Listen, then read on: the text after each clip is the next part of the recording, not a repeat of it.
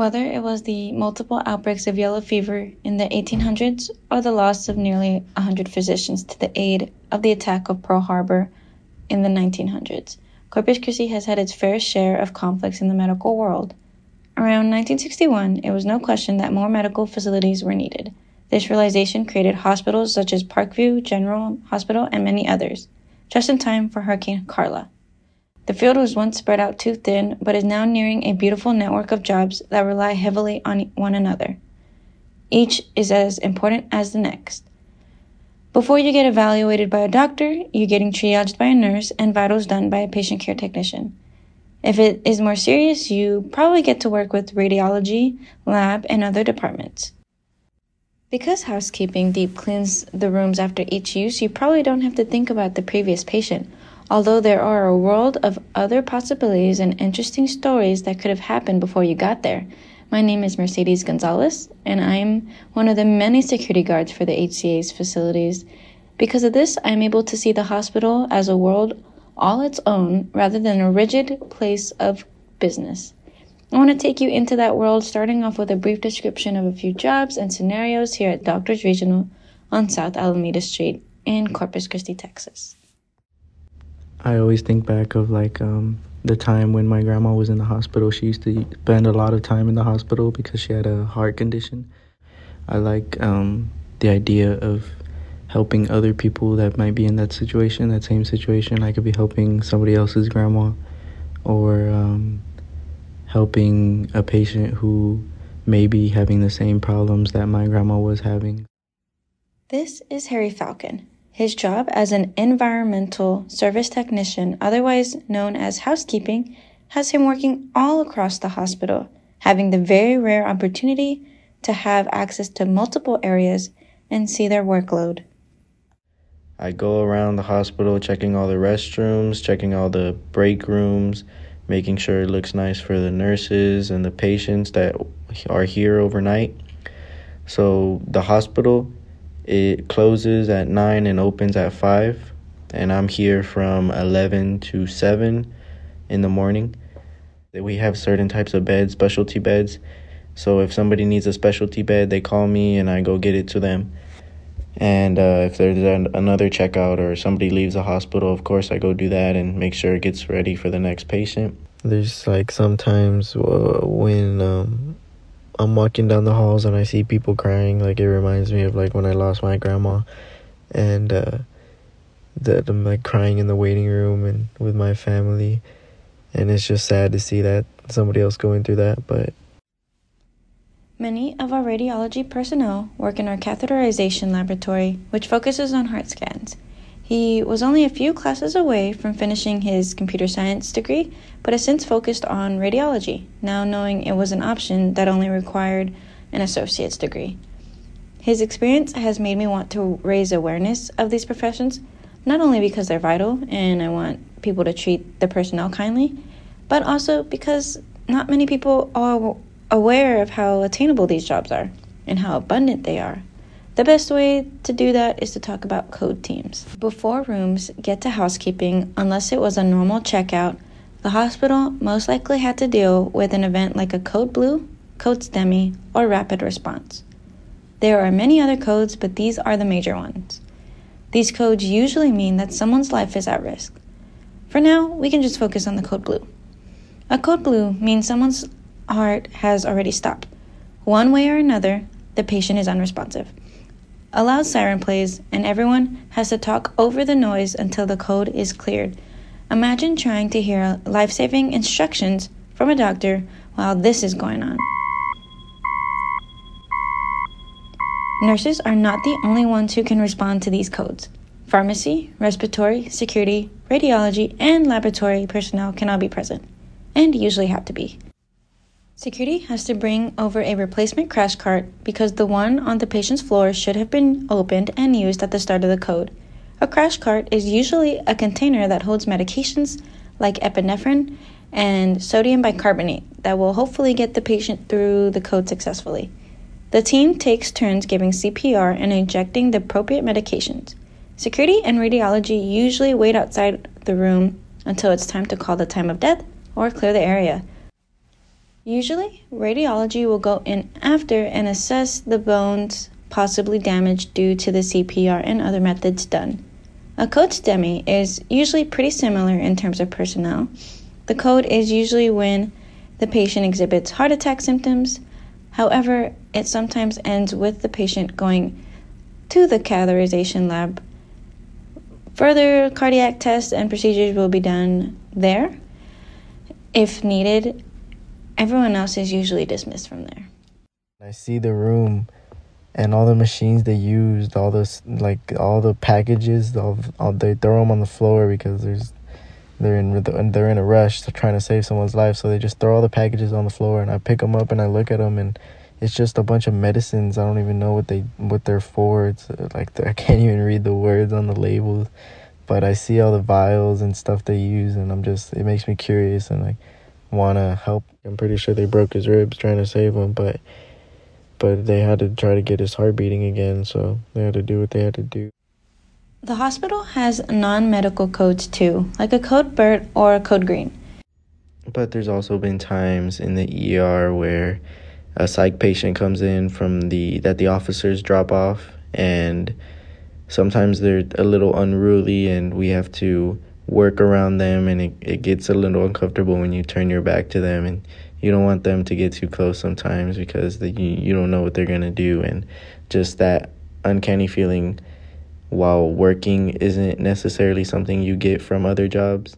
A code BERT usually includes a visitor or patient getting rowdy. A code green is when they get physical. Because they're probably less known, I think it would be beneficial to state what sitters and patient care technicians do in these situations. Sitters and patient care technicians are usually the first to witness these codes take place.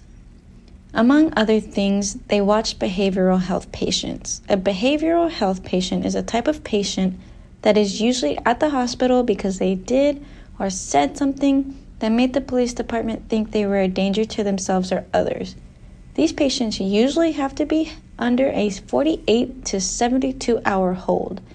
Code BERTs are very common over the weekend because the timer on these holds do not actually start until the weekday, and the police department likes for the sitters and the patient care technicians to be the messengers of that. Sitters and patient care technicians are the ones that have to find a safe way to notify security. These positions can be fun, scary, and even gross. As the overnight guard for the hospital, I can say these positions are very trying, but they are also very rewarding.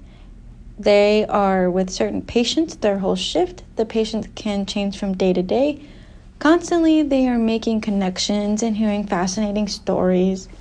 I get to hear a lot of these stories as I make my rounds around the hospital, which leads me to the next position I would like to highlight, my position.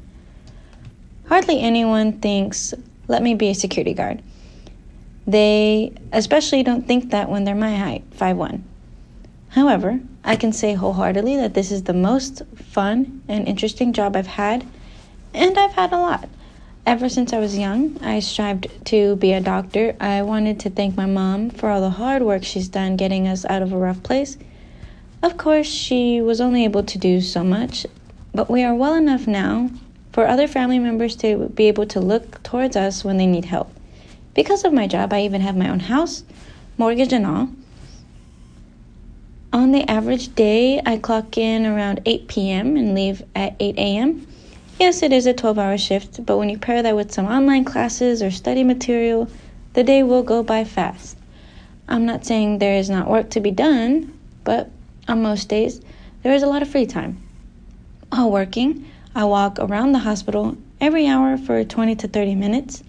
In between or after my walks, I could get a call to search a behavioral health patient or unlock a door for someone. I also have cameras around the hospital to ensure I have full visibility of the hospital when I'm not walking around. Yes, I do have hard days. Around 9 p.m., I have to lock the front doors. I do occasionally get visitors who are very mad about having to walk in from the ER, which is in the back of the hospital. It sounds easy, but hearing loud banging from the dark tinted door get louder and louder is a little unnerving. I have no idea why the tint of the window allows me to be the one that's visible. and them not.